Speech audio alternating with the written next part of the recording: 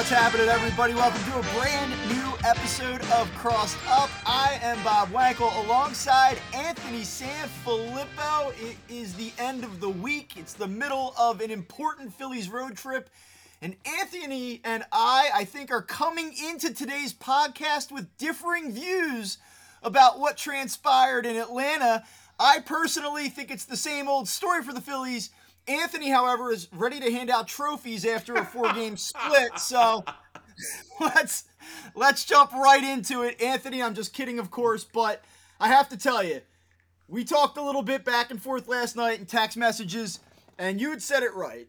If you looked at this series at the beginning of the week and you said the Phillies are going to go down to Atlanta and split, you'd probably sign up for that, and I guess that's true. The only problem is I watched all the games, and I'm not happy.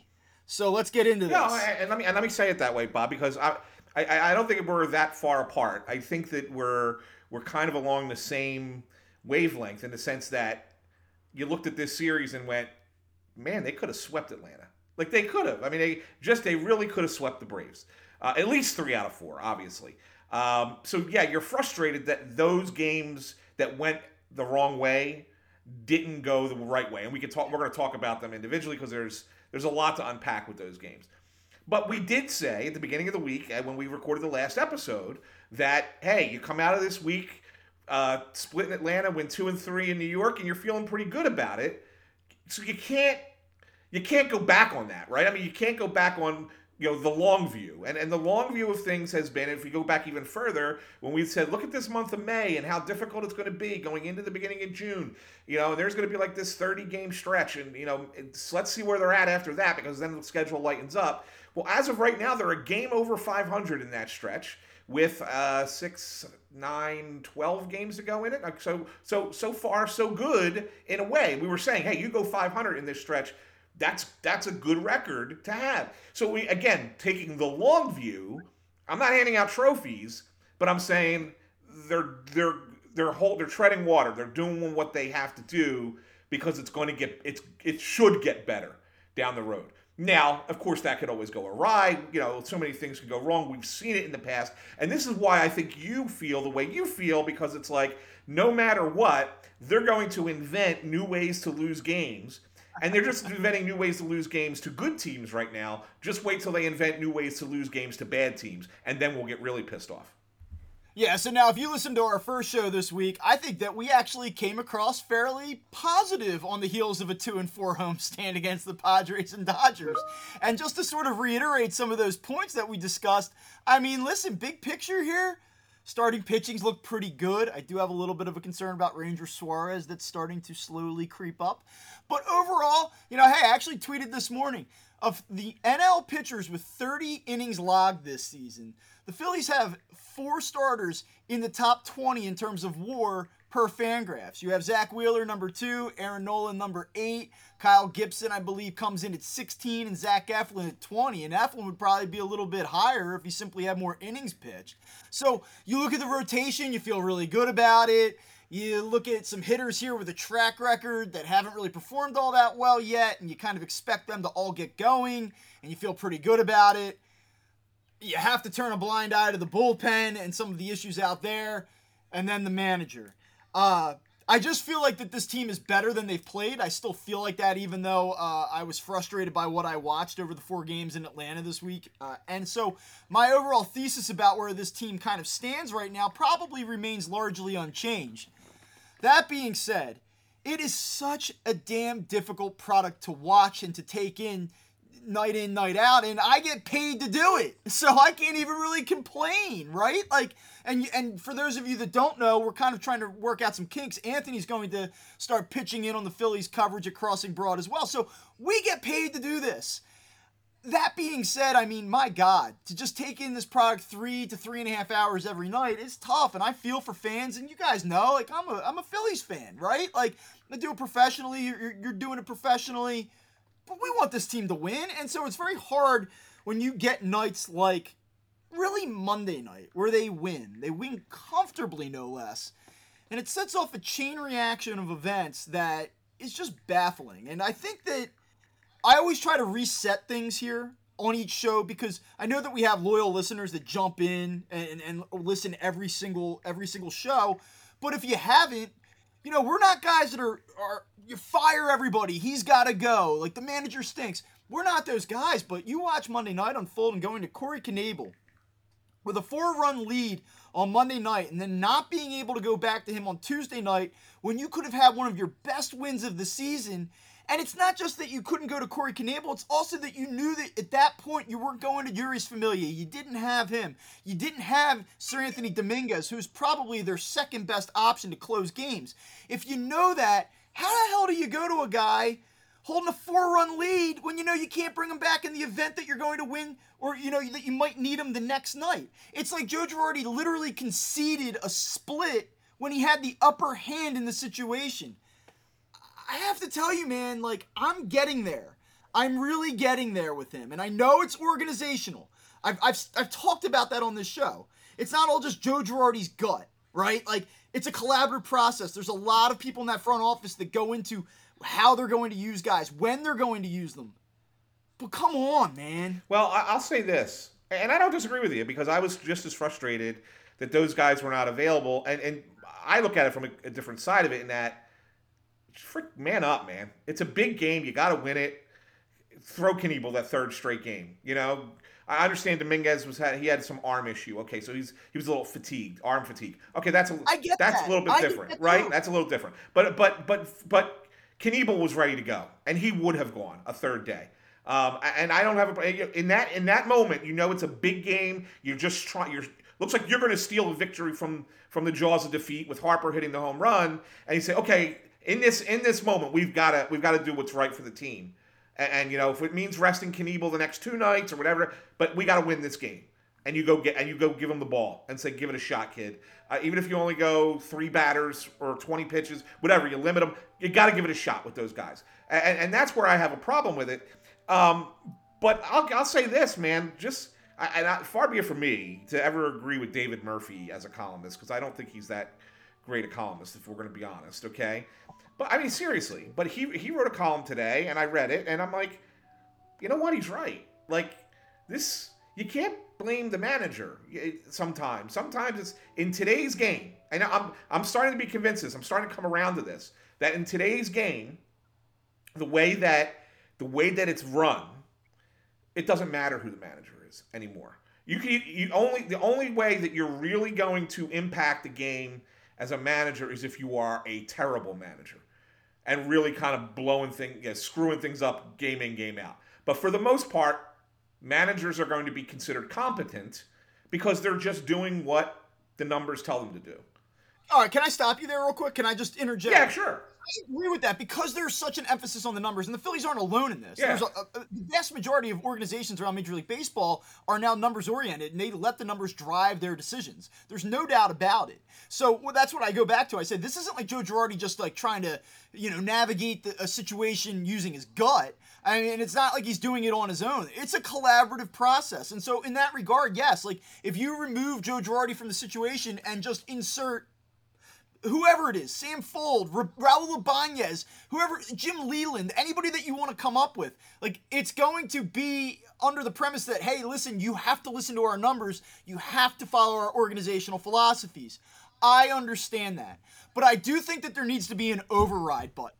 And I do think that override button needed to be hit on Tuesday night. I agree with you, Bob. I agree with you. There's something to be said for it. And I'm telling you, you can talk about the numbers all you want. You can talk about the matchups. There remains a human element to professional sports. And like, I agree with what David Murphy wrote, by the way. I read the column as well, and I agree with that. It's hard to be an awful manager in today's baseball. That being said, there are moments that define seasons. Mm-hmm. There are games that define seasons. And yes, it's one game of 162 at the end of May. I get it. But I'm going to tell you this. There's no way in hell that game does not unfold on Tuesday night and guys in that clubhouse sit there and talk amongst themselves or think to themselves, what the hell are we doing here? You know, this was an opportunity to drop the hammer, to secure a series split and potentially go out and win 3 or even sweep the damn Braves, and they don't do it. And that permeates, that resonates throughout a clubhouse. We talk about the Phillies not having killer instinct or playing with urgency. Those things are all totally blown out of proportion. I agree that it's a lazy cliche often that when we say a team has no urgency, it's just simply because they're not hitting. But man, you can't tell me that there's not some psychological impact that holds at least another game or two or a week or two or just sets in overall when you make decisions like the ones that were made this week in Atlanta. Yeah, I don't disagree with you. But the problem is, Bob, is I think that now you're taking kind of that little bit more of an old school mentality. You're taking more of a baseball coach's mentality. As someone who coaches baseball, you have that. You're thinking that way, right? And like I like to think that way too. That's how if I was coaching baseball, that's how I would coach the game too. Absolutely, you have to have those come to Jesus moments where you decide between the numbers and what you're seeing with your eyes, and maybe sometimes go away from the numbers because what you're seeing with your eyes tells you something different that will make a difference in the game. And I agree with you 100%. I think the argument that's being made here is that they're all chicken shit. Nobody's willing to do that anymore. And that's where I have a problem with the sport. And that's why I tell you that I can't pin this on Girardi. I don't agree with him. I don't agree with the things he said. I would do it a completely different way, but I can't pin it on him if in fact this is the organizational philosophy, and it's an organizational philosophy that's not just the Phillies, but throughout baseball, that this is how we're going to handle things. And it's frustrating as a baseball fan to watch it unfold with the home team. It's amazing that you just said that, you call them chicken shit. I talked to a player this week who said that Major League Baseball teams hide behind the numbers. Mm-hmm. They will simply present to you, listen, we've constructed a roster. And there are varying degrees of the overall quality of a roster. But within the roster and the limitations that you have in it or of it, they just simply say, these are the percentages and we will play them and whatever shall be, shall be. Yeah. There's like no accountability or ownership in the decision. Like at a high school level, if you make, as a coach, and let's just say, there's a lot of times that high school games are decided the moment you step onto the field. One program is simply better than another on any given year or, in any given year. Right. There's just nothing you can do about it. It's like Kansas in college football showing up to Oklahoma. It's not going to happen, right? But there are going to be games where the talent on the field is equal. And there are decisions that we make as coaches that you feel like, I helped my team win this game today. Like, I did the right thing in the right moment, and I pressed the right button, whether it be tactically or psychologically, that gave my team a competitive advantage today.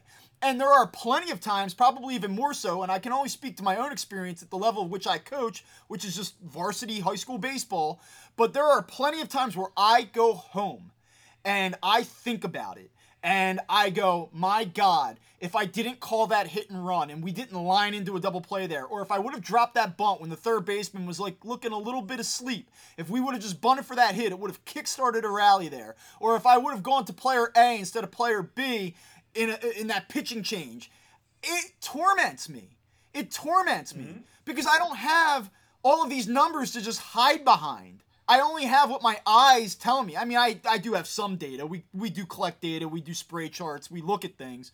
But I don't have these advanced metrics that these guys can rely on. And you're right. And that's exactly what we're seeing around the game right now.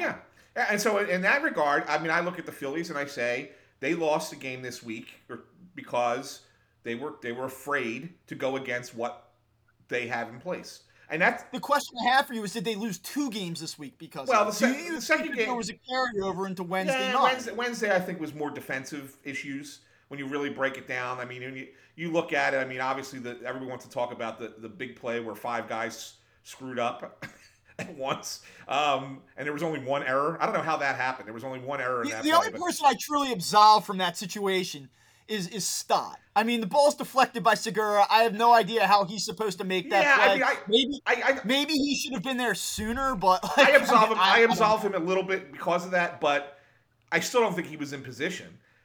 I mean, if he's like still running into the spot and has to dive to try and catch the ball, I mean, you aren't there to begin with, right? So is this that's just not being in the right place yet. But yes, he's the least accountable, I guess, in that spot.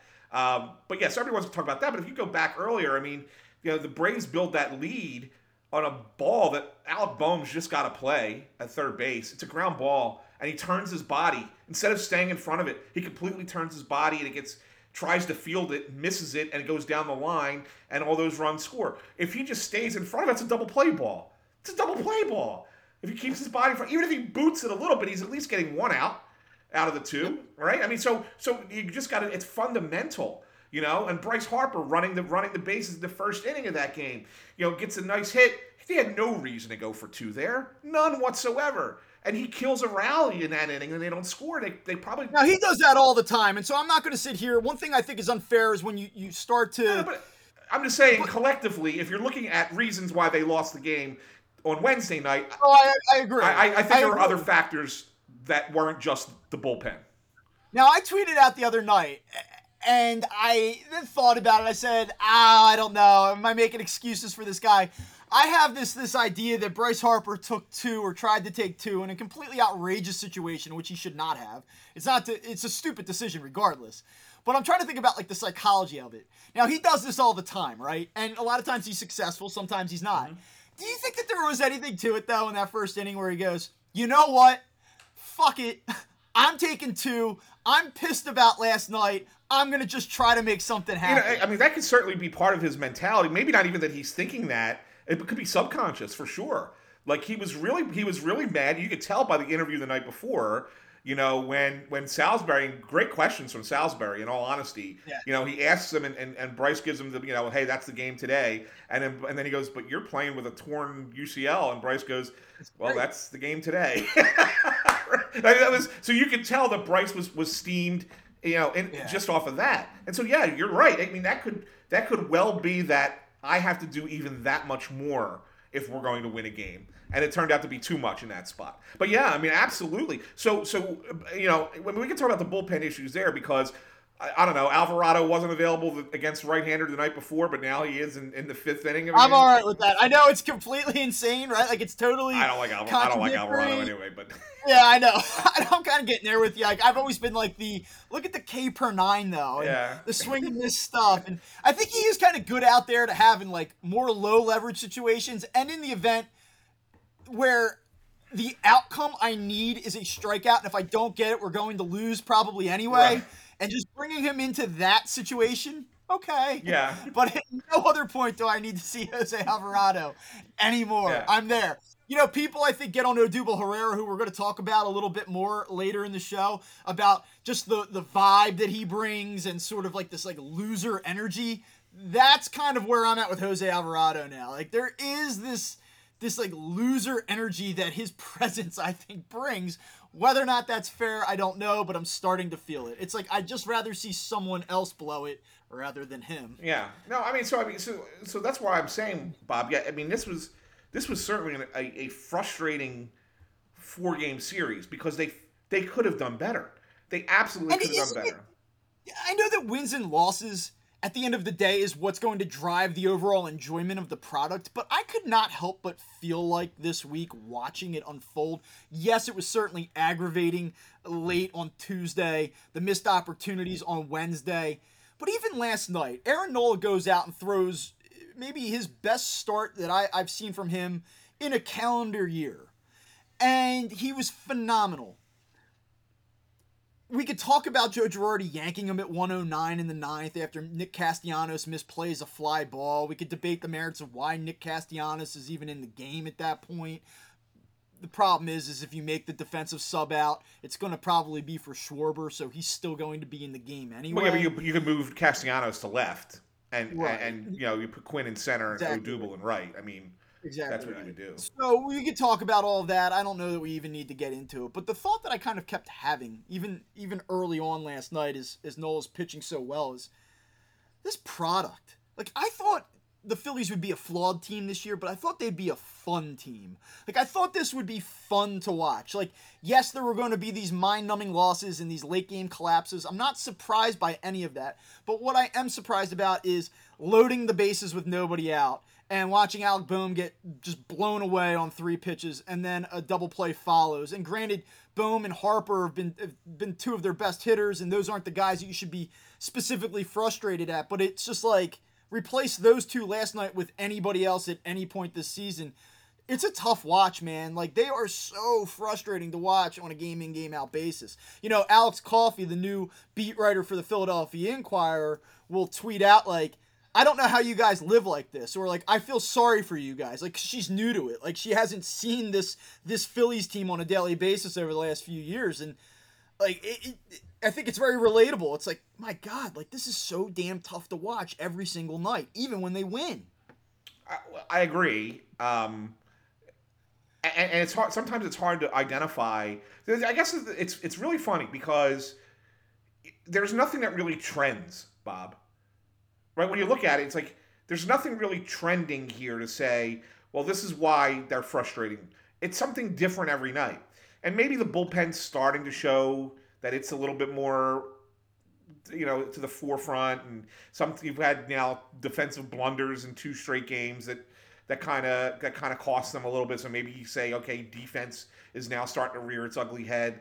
And that's kind of where the problems are. But I mean, there's nights. I mean, how many times did we have really good pitching performances and they lose games because the lineup doesn't hit, or the lineup gets hits, but doesn't. They're not in the clutch, or they're not getting on base enough, or they're swinging through pitches out of the strike zone too much. Like, it's just random stuff here, there, and everywhere, and you just go and say, well, if they just fix that, it'll be okay. And then they seem to fix that, and something else crops up.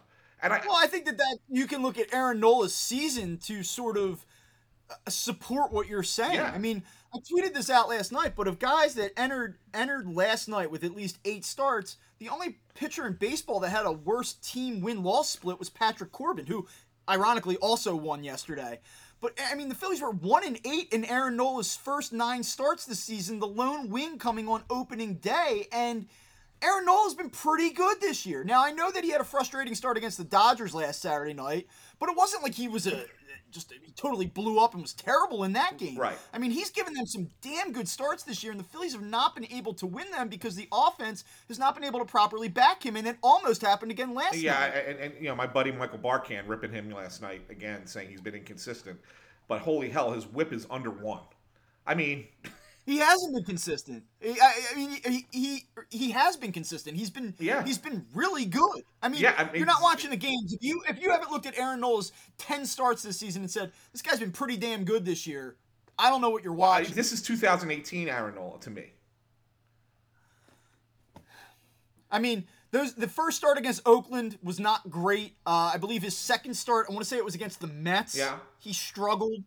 And then I believe his third start was against the Rockies, and they didn't win the game, and he didn't get that deep into it. It was like 5+. But it was a good 5+. But from there, he's been really, really good. His numbers are comparative to 18. If you look at everything, with the lone exception of ERA+, and I think that's tied into the fact that he gave up some of those runs early in the year. I think over the course of, like, say, if he continues pitching like this over the course of the next 10 starts, that will catch up a little bit.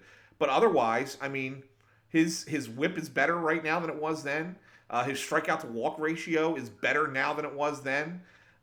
He leads the National League in innings pitched and strikeouts right now. Yeah. I mean, like, you can't ask for much more than that. Yeah, I mean, the guy's really having a good year.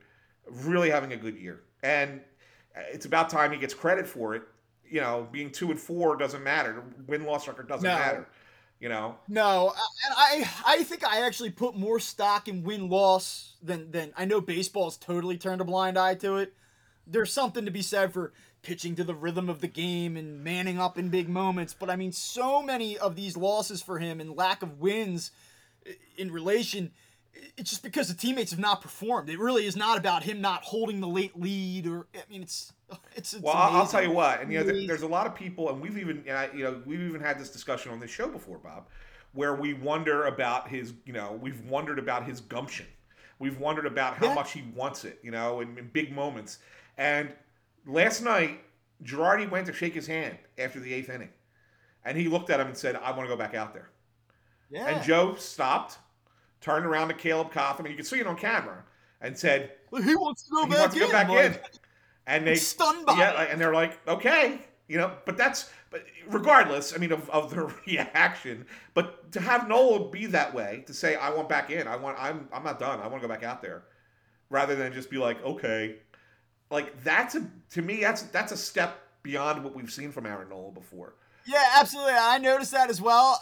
I kind of didn't. That wasn't my takeaway of that interaction so much as it was like, why did he even have to ask? Like, why did he tell him he was out of the game? Great job. It should have been like, you want the ball? Like, and I know it goes back to the numbers conversation. And I don't want to just keep cycling through the same damn thing again and again, but like, it just drives me crazy sitting there watching it. That's the interaction.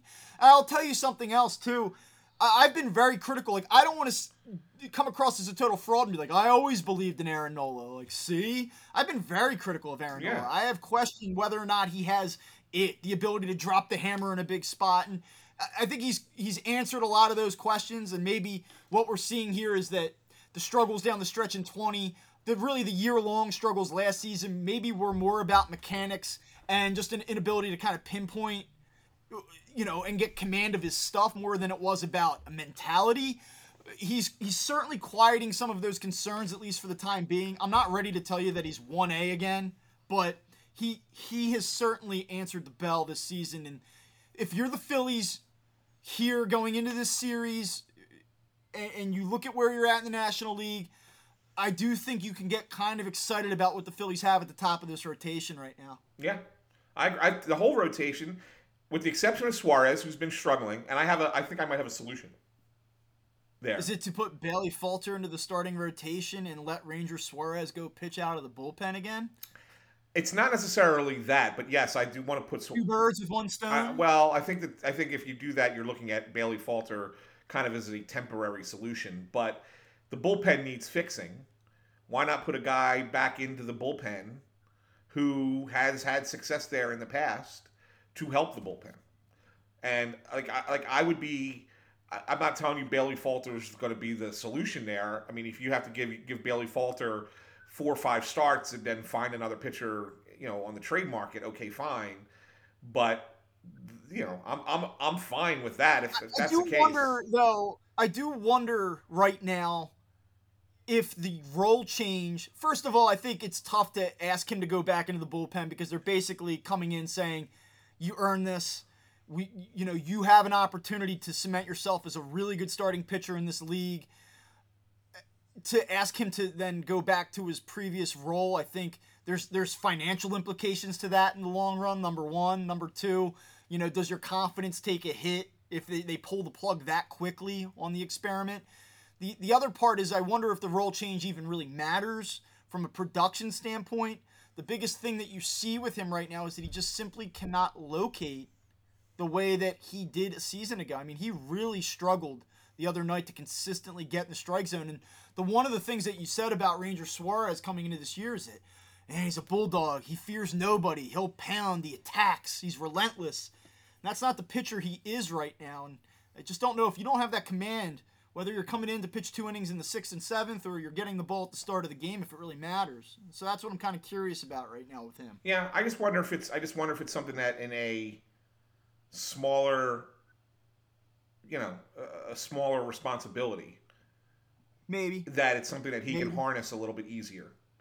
Or even if he's still struggling with it, pitchers struggle with things all the time and yet still end up with decent results sometimes.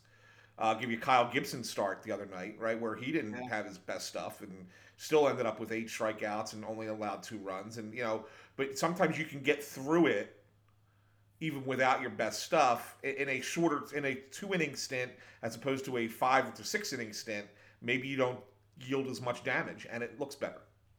Did you feel like in the moment when they took him out of the game after the 4th the other night, it looked like he sort of stabilized a little bit?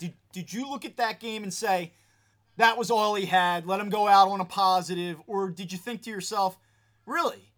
he finally throws the ball fairly well, and now he's out of the game. Yeah, I know. Like, how did you look at that in real time? Yeah, Because I was more along those lines with you. I mean, I was a little surprised that he had kind of figured it out a little bit, but I think it was just kind of I think their thought process was it's not, we haven't seen it consistently enough yet, and so I don't kill them for it. I mean, I'd probably let him go another inning and see what happens, and if he starts to get in trouble, then pull him out. it's probably something I wouldn't bring up or even notice in any other cycle through the rotation. Right. I think just the way I feel about some of the decision making that's been occurring the last week or so, it just makes for another easy thing to pick at. Yeah, yeah, for sure. So I want to flip this thing around quickly to the offense. And one of the conversations that we had the other day was about JT Realmuto and how much of a disaster he's been. And then he promptly goes out and is 5 for 12 against the Braves over a 4-game stretch here. He triples, he homers. And just a quick look at the numbers. Coming into this series, he was hitting .224. He's up to .240. His OPS was .613. It's up to .680. Do you think that JT Realmuto just had 4 good games in Atlanta this week, or is this something that he can build on and you say, okay, maybe he's recovering here a little bit? I hope he's recovering, right? I mean, that's what you want to see. He's one of those guys when he's at the plate. He's a timing guy, right? I mean, he's got that first step where he's got that leg kick, and everything's based around the timing. And when his timing is off and he doesn't get his foot down before the swing comes through, he's a pop-up machine or a weak fly ball machine or swings through pitches. He's just not, his timing's not right. And it was like that for a while. And it was almost to the point where I was like, man, you're a professional hitter. Just drop the leg kick for a little bit. See if you can kind of just figure it out with just like a little step and get your timing back. Then you can go back to it. But he kept with it. And I felt like he was on the ball a lot more. Obviously, 5 hits helps. But even on some of the outs, I felt like he was making decent contact and he wasn't chasing pitches. And so, like, it was good to see. I certainly don't think he's toast like some people in this town do. But at the same time, I'm not ready to sit here and go, oh, he's back. Yeah, don't worry about it. JT's back. Like, I think that there's still something that has to be kind of identified there in the long haul. And here's something where I'll be critical of the manager. He needs more time off, man. He just does. I agree. And that's not fully agree. It's not saying I want to see Stubbs. Show me Stubbs. It's not that at all. It's that you're going to burn him the hell out. He's catching every game. And it's a very interesting dynamic. I know we're talking about position players versus pitchers, but the idea here that, we need to protect our pitchers, and this is a concern across the game, by the way. Yeah. I mean, there are a lot of organizations that are very uneasy about arm injuries with the way that spring training played out this year, with the fact that the schedule, you go from 60 games in 2020 to a full season in 21. What are the ramifications coming into this year about pitchers throwing more than they did the previous year? Arm injuries are of great concern around the game, especially when you look at the dollars that some of these guys are getting. They're investments, you have to protect them. And I know that you treat position players differently than you treat pitchers, but the Phillies are very conservative with their pitching staff. And I know that they're playing a very important stretch of games here, but you do have to protect this guy a little bit. Yeah. And you're going into a series now this week, 3 night games. This is I would almost say it's a make or break series in terms of the division. The difference between winning 2 and 3 and losing 2 and 3 is what? Being 7 out and 9 out? Like that's substantial. Is he sitting this weekend? So at what point do you give this guy a blow? I truly don't know. I don't have a problem starting a backup catcher against a good team in an important game. If it's the right matchup. I really don't. So like I don't have a problem with it. Like I got to look at the Mets rotation here this weekend. I would give Stubbs has not done anything to embarrass you. I mean, he's been fine. To give him a start, 1.144 OPS. Give him a start. It's not going to kill you. And look, if you need Realmuto to come up in a key spot, he's there. He can come off the bench and give you that at bat. Yeah, you're getting, by the way, you're getting Carrasco Friday night. You're getting Walker Saturday. And then the Sunday night game, they're TBD right now. I mean, They've got to so you figure got two that out. righties to start, right? Yeah, we'll see. Maybe Real Muto gets one tonight. I actually think I'd rather, off of 4 straight starts, I think I'd rather see him get one tonight, and then come back Saturday, Sunday. With Monday, and then be ready to come home and play on Monday. So I have a couple more guys I want to just talk about in isolation. It's funny, we never really talk about Bryce Harper on this show, and it's like he's been so good that I don't really even know what to say. Yeah. I mean, it's like, I think that the tenor of our show is usually to kind of raise red flags and talk about things that are sort of going wrong. And I mean, Bryce Harper, man, I just feel like it deserves an acknowledgement that he has been phenomenal. Yeah. Just simply phenomenal. He's best player in the National League right now. I mean, just if you look at last season, obviously he was the MVP, and then you see what he's doing this season, doing it as a full-time DH, something he's never done before, and something that's not easy to do if you've never done it before, because you're just sitting around, and then you just got to go up there and hit. And then people think, "Oh, that's easy. You don't have to play the field." Yeah, but it's staying in the game. It's staying in the moment. It's focusing on who's the pitcher and knowing what you can do against them, and studying the pitcher a little bit. To do that, and to be doing it with a torn ulnar collateral ligament in his elbow, like it's generational, right? I mean, people always talk about generational talent, right? And we don't always get generational talent in Philadelphia, because we don't. In most sports, we don't get it. We're seeing it here. This is a generational talent, and it's somebody who needs to be appreciated even more than he is. And because obviously he's a guy who gets it, and he plays to the fans, and he does the whole fanatic thing, and he does all that right too. But on the field, he is the best player in the National League, bar none for me. And that needs to be recognized. It's my hope, not that like the Phillies owe it to Bryce Harper. The Phillies are paying Bryce Harper plenty of money, and he will be okay, and he is getting plenty of recognition around the league. But I would love to see, I talked earlier about seasons being defined by moments and being defined by games. The problem for Bryce Harper in Philadelphia is that the numbers are just insane. But the team has not given him the ability to own certain moments, to have these games and these at-bats that when you think about Bryce Harper in a Phillies uniform, you automatically go to this at-bat. The one that he's most tied to is the walk-off grand slam against the Cubs, and that was back in, 2019. And that game was utterly meaningless in the grand scheme of things.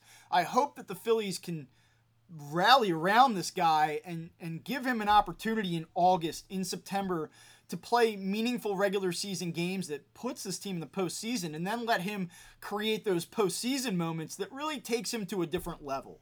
And that's, unfortunately, right now, they're sort of hollow numbers. And listen, I am not a hockey guy. I can't even speak to it remotely with any intelligence whatsoever, but I would tell you that I feel like he's entering like this Claude Giroux territory where you look at the numbers and say, yeah, but so what? And I know that you and Russ fight about him all the time, but the one criticism of him is that I never won anything, and he's a great player, and I don't think he probably got his fair share in this city or his fair due in this city because of it. And I almost look at it like Joel Embiid, like, well, these numbers, and he's right there on the brink of MVP voting, and whether or not you think he should have won it, who knows, but you feel a little bit hollow at the end of it because it hasn't come with any winning.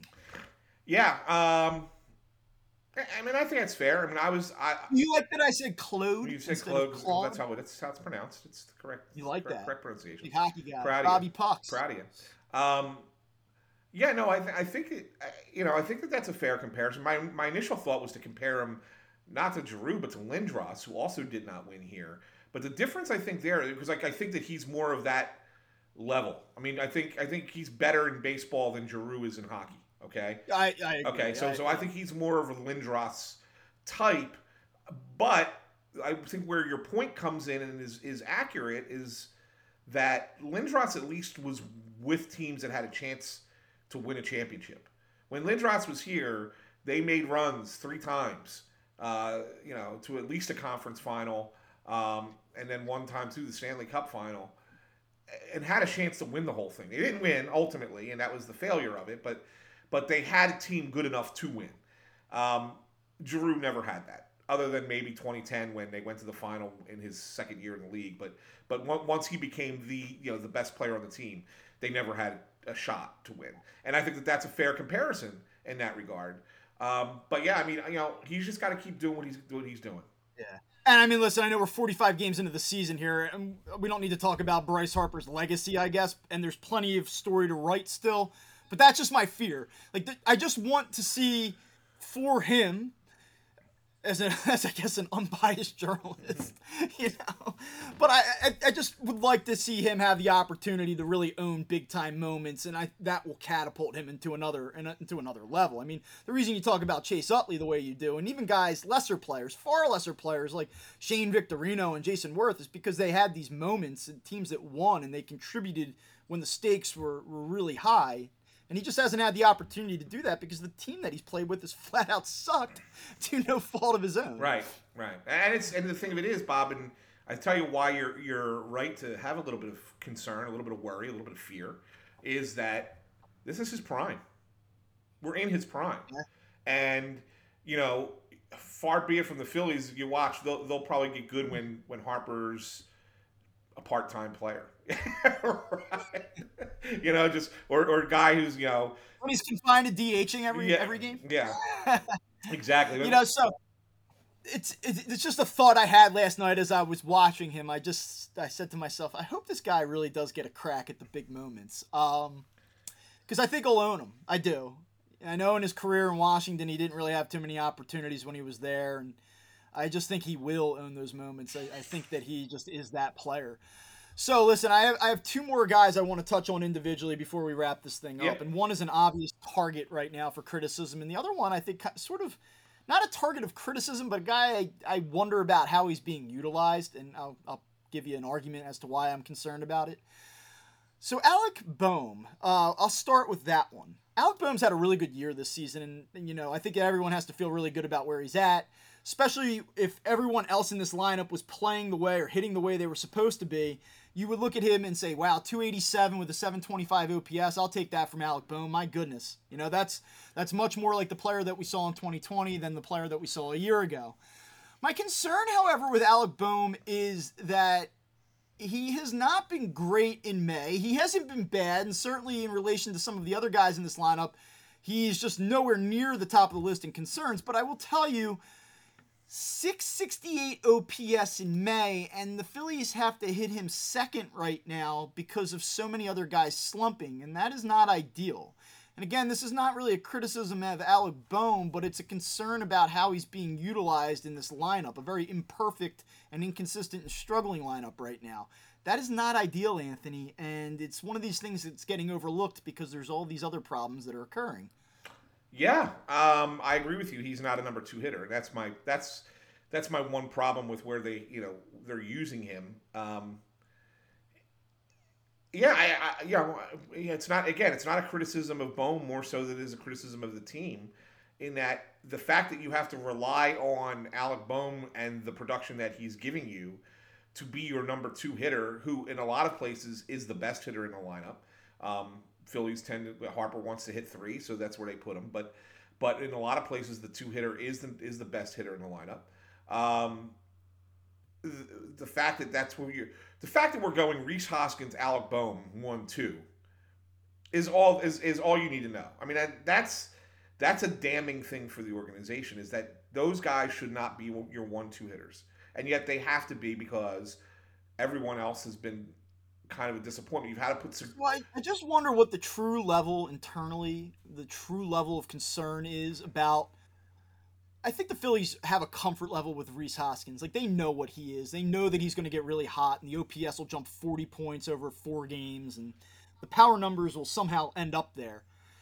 But I do wonder if they look at Kyle Schwarber this morning and say, wow, 194 with the 734 OPS.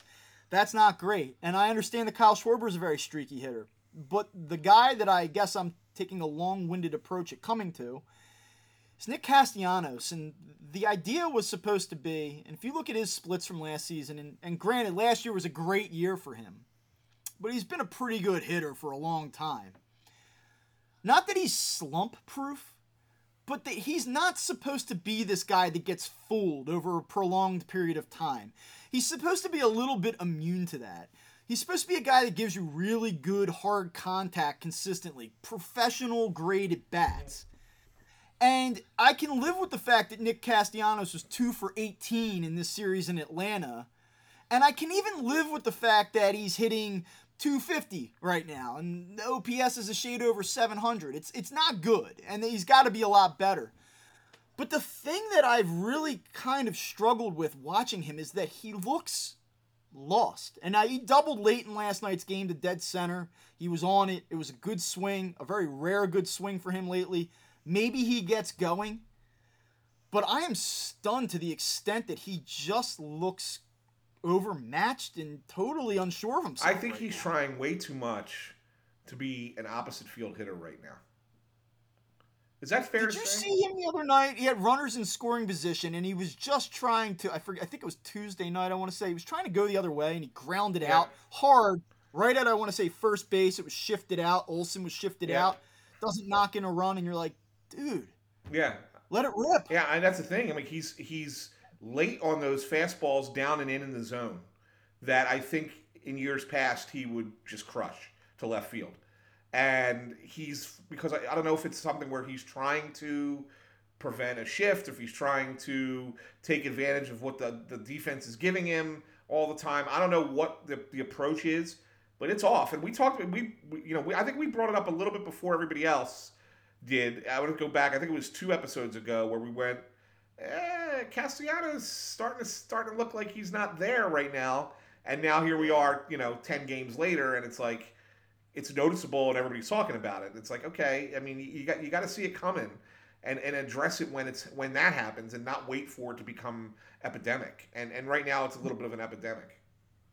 Yeah, his hard hit percentage has gone down from 40.4% last year to 31.2% this year. I mean, that's a substantial drop. Yeah. And I mean, I just wonder, like, obviously he's not hitting the ball with as much authority, but it also looks to me like, he's kind of guessing a little bit. Now, the numbers don't really bear that out, though. Like, I will say, if you look at his outside the zone swing percentage, so balls that he offers at that aren't strikes, it's pretty much, his numbers they're actually identical to what they were a year ago, 40.4%.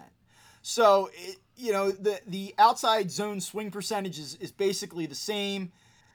He's making less contact outside the strike zone, but the actual approach and plate discipline, it sort of stacks up similarly. But so is it what is it? It's just he has not made the same type of contact that he made a year ago, and I don't know if that's approach, pull side, opposite, wanting to go opposite field too much, but it's just a little bit of a concern right now. Like, they might not need both Schwarber and Castellanos to get hot at the same time, but they need one of these guys to start being the player they thought that they were going to, they were getting when they signed them. I mean, they just cannot continue with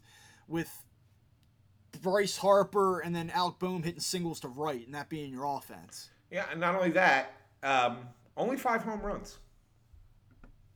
Yeah. Through 2 months of the season. I mean, I think you're on pace for about 17 home runs at that rate, 17, 18. Which would be half of what he had last year. And he's had, he hasn't been that low since 16. I mean, he was in the 20s, 17, 18, 19. I mean, you skipped 2020 because it was a shortened season, but even then he had 14 home runs in 60 games, right? So that would have been a 30-plus home run season.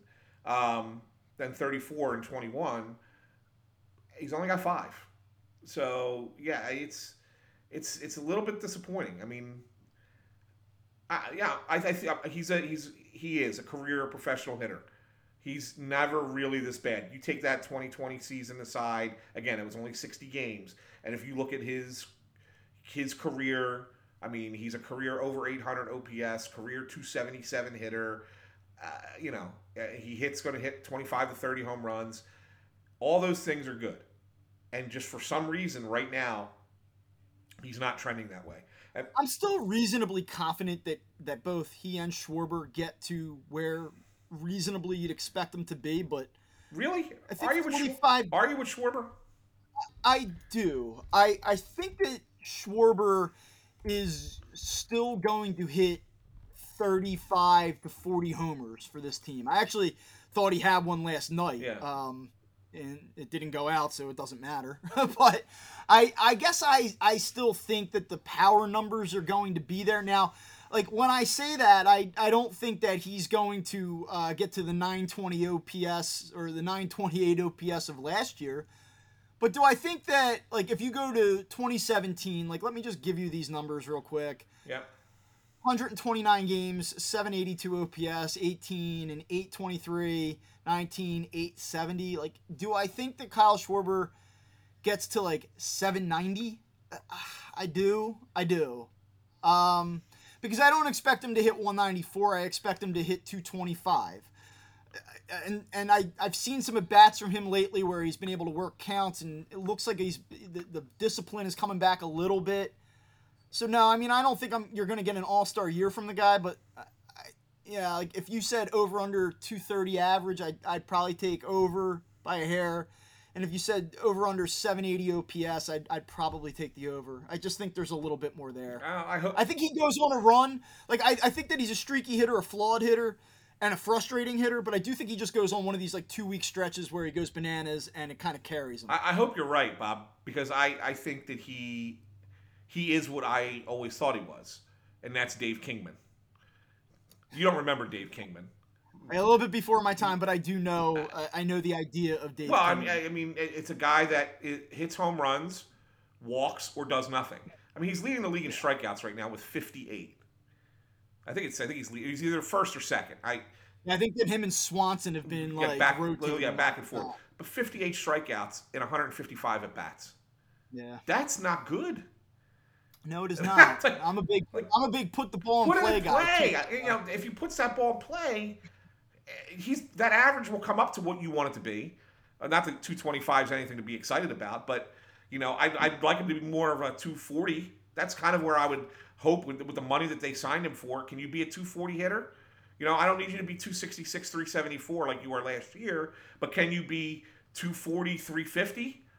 You know, like if you're doing that and hitting 30 home runs, I'm okay with that. I'm cool with that because your OPS probably hits 800 at that point. But without that, and even still, you know, he got the 10 home runs. What else does he have? He's got 6 doubles. I have to say. And what, 14 singles? Like, it's got nothing. I listen, I get it. I understand. I do. I have to say this. I hate being this show that continues to bring this guy up, and he's not been very good in May. He's only hitting 233 with a 293 on base percentage, or I'm sorry, a 258 on base percentage, and he's slugging 350 this month. But you look at the box score after last night's game, and the next best regular in terms of OPS is not Gene Segura. It's not Alec Bohm. It's not these guys that are getting paid $20 million a year. It's Odubel Herrera, who prior to his final at bat was one of only 2 Phillies with an OPS of over 800 late in the game last night. Now, he made an out and he went down to 793. He's 2 for 4 last night with 2 more runs batted in. He made an absolutely horrible play on Wednesday night. Maybe one of the dumbest plays I've ever seen in the history of the sport, which is really saying something, especially as an observer of the Phillies on a nightly basis. And I understand the idea that, like, he is not a winner and that he lacks focus and that he's just not a winning player. But I think the thing I want to say right now is, like, what would this offense be without Odubel Herrera? Like, he was also. And, like, we don't even need to get into all the other stuff. Like, I get why people, like, don't want the guy here anymore, right? Like, we've had that conversation on this show. I think we did about, like, 25 minutes of the one show. And go back and listen to it, and that's my stance on all that stuff. But from a purely baseball standpoint, like, he's kind of helping keep this thing afloat right now. I mean, even in the game, from a season-long perspective. Even in the game Wednesday, he hits the home. Was it the? He hit a home run, and then they had the big 2-run hit, and kind of got the game back tied again. I mean, you're sitting there going, freaking Odubel, man, like comes through. I know. It's just like he's another streaky guy, but he's less streaky than these other guys. In other words, like he goes in and out of his slumps quicker. He's hot, but maybe not for a real long time. Then he slumps, and it's okay. There's Odubel being Odubel, and then he gets back on it again. Like I think that his ebbs and flows are much closer together than the Schwarbers and Castellanos have been. And yeah, I mean he's been crucial to them against right-handed pitching. I think if you look at, I was arguing with Junior about this because Junior hates him. Junior hates every Philly. Everyone hates him. I mean, and it's like understandable. Yeah. Like he does stupid stuff. Yeah. He's got the off-field baggage. Yeah. Like I get it. My son hates every Philly. I mean, he really does. He's miserable. But we were looking at the numbers and we were looking at it versus righties, and it's like, yeah, you know what? Against right-handed hitters, against right-handed pitchers, he's good. He's good. He's an 8. I think if we, I would have to look at it after the last couple games because we looked at it earlier in the week. I bet you he's over 800 OPS against righties this year. And so, like, when you look at that and say, well, of course you want that. You want that in your lineup. I mean, it doesn't help because his defense in center field isn't great, right? I mean, you'd rather have Roman Quinn in center field, even though Quinn made that boneheaded play on Tuesday night that cost the game in the bottom of the 9th inning. But against right-handed pitching, like I would argue that he's probably, like you said, top 3 on the team splits against righties. I'm pulling it up here. I'm just trying to, vamp until the computer loads it for me. Where are we at here? Where's verse platoon splits? Here we go. 787 is his OPS against righties this year. Yeah. I mean, that's pretty good. It's pretty good. I mean, he's actually better against lefties, believe it or not. But it's a very small sample. But smaller sample size. Yeah. And that would be my thing. I wouldn't bank on that as the sample size grows for those numbers to stay, linear. But I do think, again, this goes back to what we talked about in the very beginning of the season. If you utilize him properly and you don't overexpose him and you let him hit at the bottom of your order, all of a sudden you've got a decent complementary bat at least for less than $2 million, which on a team full of guys making 8-figure salaries, you do need. And Dave Dombrowski actually talked about that earlier this week. Like that, basically, yeah, there's some frustrations there with him, but overall, he's done an okay job. And I not that I'm like willing to tip my cap to him or anything, but given the way that some of these guys have performed this year, I mean, like he's been a valuable piece for them. Are you a believer in OPS plus? Yeah, I am. Just in relation to where a guy stacks up against the rest of the position. So do I. I do too. Yeah. Right now he's 124. Yeah, it's pretty good. Good, man. That's for the whole season. He's 124. So I didn't prepare this, but I bet you could do the blind player A player B thing and make Odubel Herrera player A and put him up against some pretty good names that are player Bs, and he'd have better numbers. Yeah. So, I mean that 124, just for people who don't know what OPS plus is, that means that he's 24% better than the average center fielder in Major League Baseball right now. It's amazing. That's amazing. I think about that. It's a shame, I'd be a lot more excited about the forthcoming return of Mickey Moniak, who was one of the last people, or one of the last points I wanted to touch on before we, put a bow on things. If Mickey Moniak were right-handed, I'd be really excited about him returning because I'd say, wow, you might have a really good center field platoon split here going on. But yeah. I don't know how they're going to leverage Moniak and Herrera together. So, like, Harper has to stay in the lineup as DH. So it's not like, okay, Moniak coming up can work as a defensive replacement even as for a guy like Castellanos or Schwarber. I mean, he can, like, late in games, but I just don't know where the fit is there. Yeah. I also am a little bit concerned that people are expecting so much out of Mickey Moniak, who the expectations, quite frankly, just should not be that high. Yeah, I agree. He's still got to prove it to me. But if let's just say he comes in here, right, and he's given a chance, and he hits like he was hitting in spring training, right, and he's feeling good about it and everything else, and he's playing really well. Obviously, got to keep him in the lineup. So what you can do is, I think you can kind of make Odubel like that rotating fourth outfielder and give those guys a freaking day off. I mean, Schwarber and Yeah. Castellanos, they don't get days off either. No. I mean, that's the other thing. I mean, you don't. With the exception of Camargo, like coming in and playing every once in a while, at shortstop or second base. Segura's got a couple games off. Like these guys, nobody gets days off on this team. Like the whole lineup plays. So I think it gives you if Moniak can come in and be a good left-handed hitter. You could then make Odubel play for, hey Nick, you get a game off today. Or Schwarber, you get, even though you're left-handed too, you get a day off today, kind of thing. And I think that could help a little bit. I mean, but you're right. It's not an ideal quote unquote platoon situation. It's one where you got to kind of manage it and massage it a little bit to make it work. Yeah, and unfortunately, it's not like Matt Vierling went down to Lehigh Valley and has been, tearing the cover off the ball either. I mean, he's got 50 at bats down there. He's one homer, hitting 240. I mean, he's been okay, but it's not like, oh wow, he really figured it out down there. We'll see him again shortly as well. Right.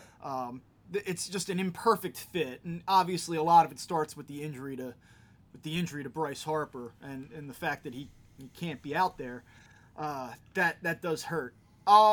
All right, so listen, I don't know that we need to preview the Mets series. I think we both agree the Phillies need to win 2 out of 3 games, Yep. and I don't know that picking game by game results is really an exercise that we need to have. So I'm comfortable if you are just sort of letting this weekend play out before we start really getting to Mets Phillies. So do you have a one last I thing? do. Or I do have anything a. I else do have you a want one. to get to before we? I do have a one last thing, Bob. Okay. I'm going to ask you a question that was actually asked on ESPN, um, and see if you agree. Um, the Yankees, they had their another big comeback win. I think they have 13 this season now, which leads Major League Baseball. And the question that ESPN posed is, um, if you're a comeback, if you have a lot of comeback victories, what does that say about you as a team? Does that say that you have that gumption, that ability to hey, we're never out of it. We're going to fight till the end, the last 27th out, or does it say that you have a problem getting behind earlier in the game? And so I guess that question. I mean, right now, at the moment, the 2022 Yankees have the ninth best come from behind win percentage per 162 games in the history of Major League Baseball. It's ninth best at the moment. Phillies are obviously, I don't know where the Phillies are, although there is a Phillies team that was higher on that list. The 1977 Phillies had the fourth best come from behind win average per 162 games. But what does that say about you as a team? Would you rather have a team that's always coming back and you say, oh, they're never out of it, or do you like to have a team that just we're ahead? Let's get we're a good team. We get ahead early. That's a great question, man. I got to tell you, you kind of caught me off guard with this a little bit. I really have to think about it. When you first pose the question, you say, wow, it shows a lot about resilience and character and never give up. And I do believe, I actually talked about this earlier in the show, that winning games late can really be a spark for a team. But yeah, I mean, in order to have to come back, you also have to trail. And, that means you've obviously been trailing, and there's a reason you're trailing, whether it's your starting pitching or your bullpen in the middle innings is letting you down, or whatever the case may be, or your offense isn't performing up to standard. I would still say, and I don't know what the conclusion was or where you stand on this, I would still think that teams trail a lot in baseball, and if you're able to overcome deficits late, that says a lot about character and probably says a lot that you're a good team. I have to guess that there's a direct correlation between teams at the elite levels of comeback wins and being a good team overall. Yeah, it ends up being that.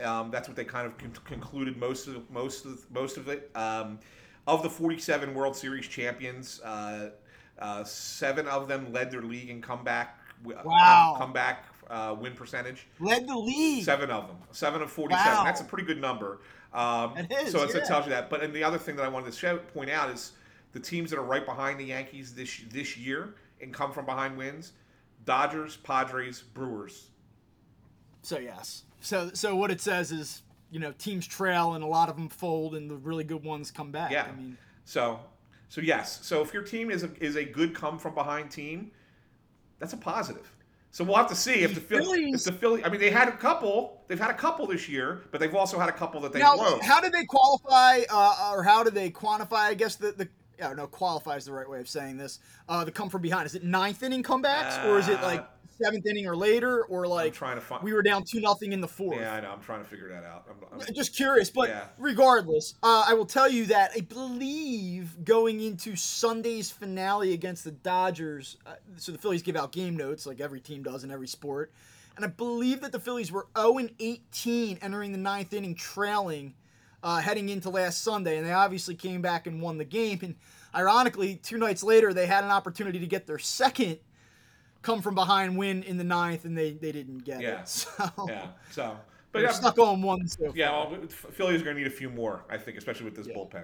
Well, that wraps it up, Bob. That's a good episode, and hopefully this weekend is a good series with the Mets, and we have some positivity to talk about. I don't know if we'll do it Monday because it's a holiday, but we might be back on Tuesday. I don't know. It's up to you. We'll figure it out. But either Monday or Tuesday will be the next episode. But I think it'll be a good weekend series for sure. All right, sounds good. Well, for Anthony Sanfilippo, I'm Bob Wankel. Thank you for listening to Cross Up. Be sure to check us out on Spotify, YouTube, Apple Podcasts, wherever you listen to your podcasts. And we will talk to you soon. Everybody have a good Memorial Day weekend.